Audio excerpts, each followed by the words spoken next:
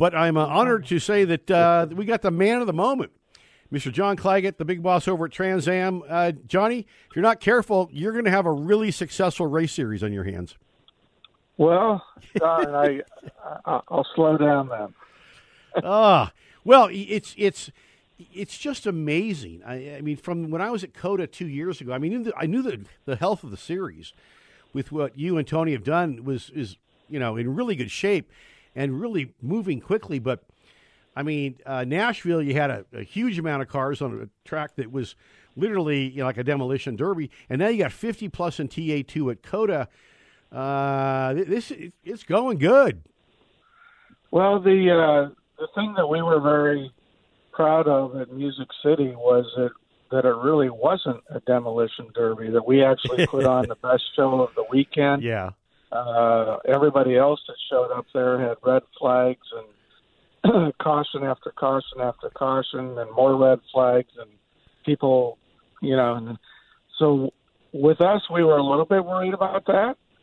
But when the guys, came out there and put on their racing helmets, there was a brain inside of it, and they had a really good race. And, I'm very, very proud of how that one came down. So one would think, with 51 cars on the grid for TA2 at COTA, that it could be like that, but hopefully it isn't. Hopefully it's another great race. It's a combination of the national championship and the West Coast Championship combined for both series' season finales. So to have 51 TA2 cars setting an all-time record is pretty cool. Yeah. We're talking to John Claggett over at the Trans Am Series presented by Pirelli. When I said, I wasn't I can't remember who we had. We had one of your – it wasn't the skiing machine because he's normally our guy. It was somebody else who was a front runner. And, you guys weren't the Demolition Derby. I said Demolition Derby because of the weekend for, my God, IndyCar. I mean, oh, Jesus. But he said, coming over the bridge into that left-hander, left-hander at the end of the bridge – the driver we had on, I think it was Merrill anyway, said this thing could get really, really, really, really, really, really, really ugly. And it was for a little bit, but the good thing about COTA, because when I saw, what was it, I think it was 2019, I was there with the Stevens Miller guys, there's lots of runoff. So even if it gets a little argy-bargy, you don't end up over the fence in the river. So that'll be a good thing. What's really unique about COTA, and I'm not a big fan of the place for our cars, to be honest with you, all right. because there's not tremendous amount of opportunity for high horsepower racing there. It's 20 turns of finesse. Yes. But what I will say about it is that there are multiple ways around some of those turn sequences that all equal out to be as fast as the other one. So you can have 2 or 3 race lines through some of those areas, and it does make for exciting racing.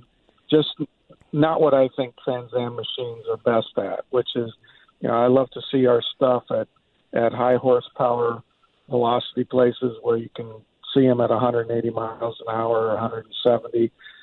Like Music City, that bridge was amazing to watch the cars come in and do that left turn, but it's not that, but that's what makes a championship schedule. All racetracks for different people and different strengths. So kind of like a VIR for Mr. Dyson. That place, talk about watching 800 horsepower fire breathing beast with no traction control and power steering, all that good stuff. That VIR is when I announced there for SRO now, but probably World Challenge back in the day, watching the cars come down the front stretch over that kind of dipping right-hander thing down into the real turn one was pretty breathtaking. I wish I could see Trans Am cars there do the same thing because that's got to be a good show. Yeah, it's that was a great event. There's a lot, Road America is probably the one that comes to mind as being the true test of speed, because there's multiple places for the cars to do it there. But, to the point of all the cars that we have, to have a season finale where you have 76 cars coming to it, that's a rarity. I mean, normally, and in our case, we have all the championships basically wrapped up, and that's when people start looking at their budgets, how much money they've spent, their dreams have been broken for the year, but we still have 76 people coming to COTA. So it speaks to the relationship we have with the competitors with themselves, that they want to come to COTA and have one more run at it. And I think, some of it, maybe all of it, is attributed to the fact that the last year and a half has not been great for racing and dealing with COVID, and the fact that we got all of our races, well, with the exception of Canadian Tire, I do have to remember that we got all of our races in with the exception of one, and that wasn't the case last year, where we had 7 race events instead of a full championship schedule. So all in all, I think it has a little bit of that, with all the frustrations of how much time they've lost in their race cars over the course of the last 2 years. But hopefully most of that is past us, and that we can show up at Sebring next year in the Trans Am class with 18-inch tires and wheels going faster than they've ever gone, with a tire that's drivable, very drivable. And so I'm pretty excited about the future as well. Yeah, I had a long conversation with Joe Stevens the other day, and the enthusiasm. I mean, that guy. Like I say, once we get him out of his once we get him to perk up a little bit, he'll be okay. Because he's Joe's. I thought I talked a lot, and I love the guy to death because I'm a huge fan of your series and had so much fun down there a couple of years ago. And Chris Dyson nailed it in the head. Predictable, regular schedule. I know when I was a little kid, I'd leave Long Beach in 77, and I'll be circling the date for 78. Sprite Monterey Grand Prix for Can-Am cars. Leave, circle the date for next year. So on is IndyCar weekend. And the fact that you put this schedule together is consistent. You dealt with COVID very well. People are starting to make it a destination. The package, the TV and the streaming package is very good. The competition is very good. It's just a real feel-good to Trans Am. And I agree with Chris. It's just he talked about BOP. I watched BOP do some bad things to some series I very much loved. It's just, it is what it is. Let's let the boys, let the fellows play, as we like to say. As we wrap it up, though, I got to tell you, you're doing a great job. And now you've got, one of the top, arguably, racing schools in America, or maybe in the world, now is a Trans Am 2 driver program, where that's going to be another feeder to you guys. It could be 50, 60 cars at every race next year.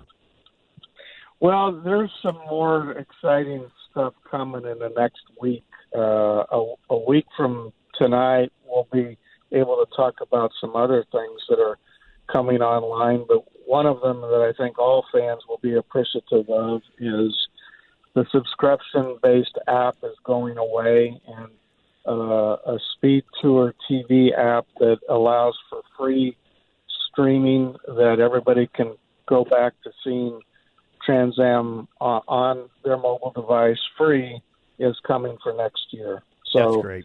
But there's more than that. There's a lot more I know. stuff coming in the next week and a half. Well, we'll look forward to having you back on maybe after the season ends and talk more about that. Yeah, Joe and I talked at great length about stuff. And then just to wrap it up real quick, don't you have a 15-year-old kid coming? Is that correct at COTA?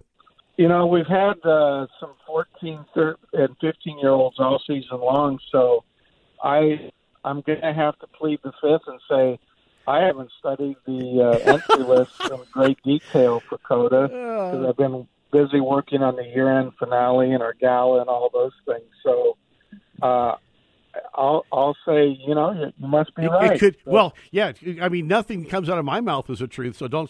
I'm trying to sell you something. Don't trust me. But I hear this is kind of a Gene Haas, Tony Stewart protege. Which you get Tony Stewart behind you. Oh my God, John! It's always great to catch up with you. I'm going to get you a new floppy fisherman's hat with a Race Central brand on it for Christmas. How's that sound? All right. That sounds awesome. All right, buddy. Hey, I'll wear it with it's pride. always good to talk to you. Have a great weekend. Have a happy Halloween and happy Thanksgiving. And we'll get you on to season end and talk about all this other new cool stuff coming. It's a Trans Am presented by Pirelli. Go transam.com on the web. And I think with the Radford School now with their TA2 program, boy, oh boy, as a driver's feeder, it's gonna be Katie bar the door next year in Trans Am and Trans Am 2. John, have a great weekend.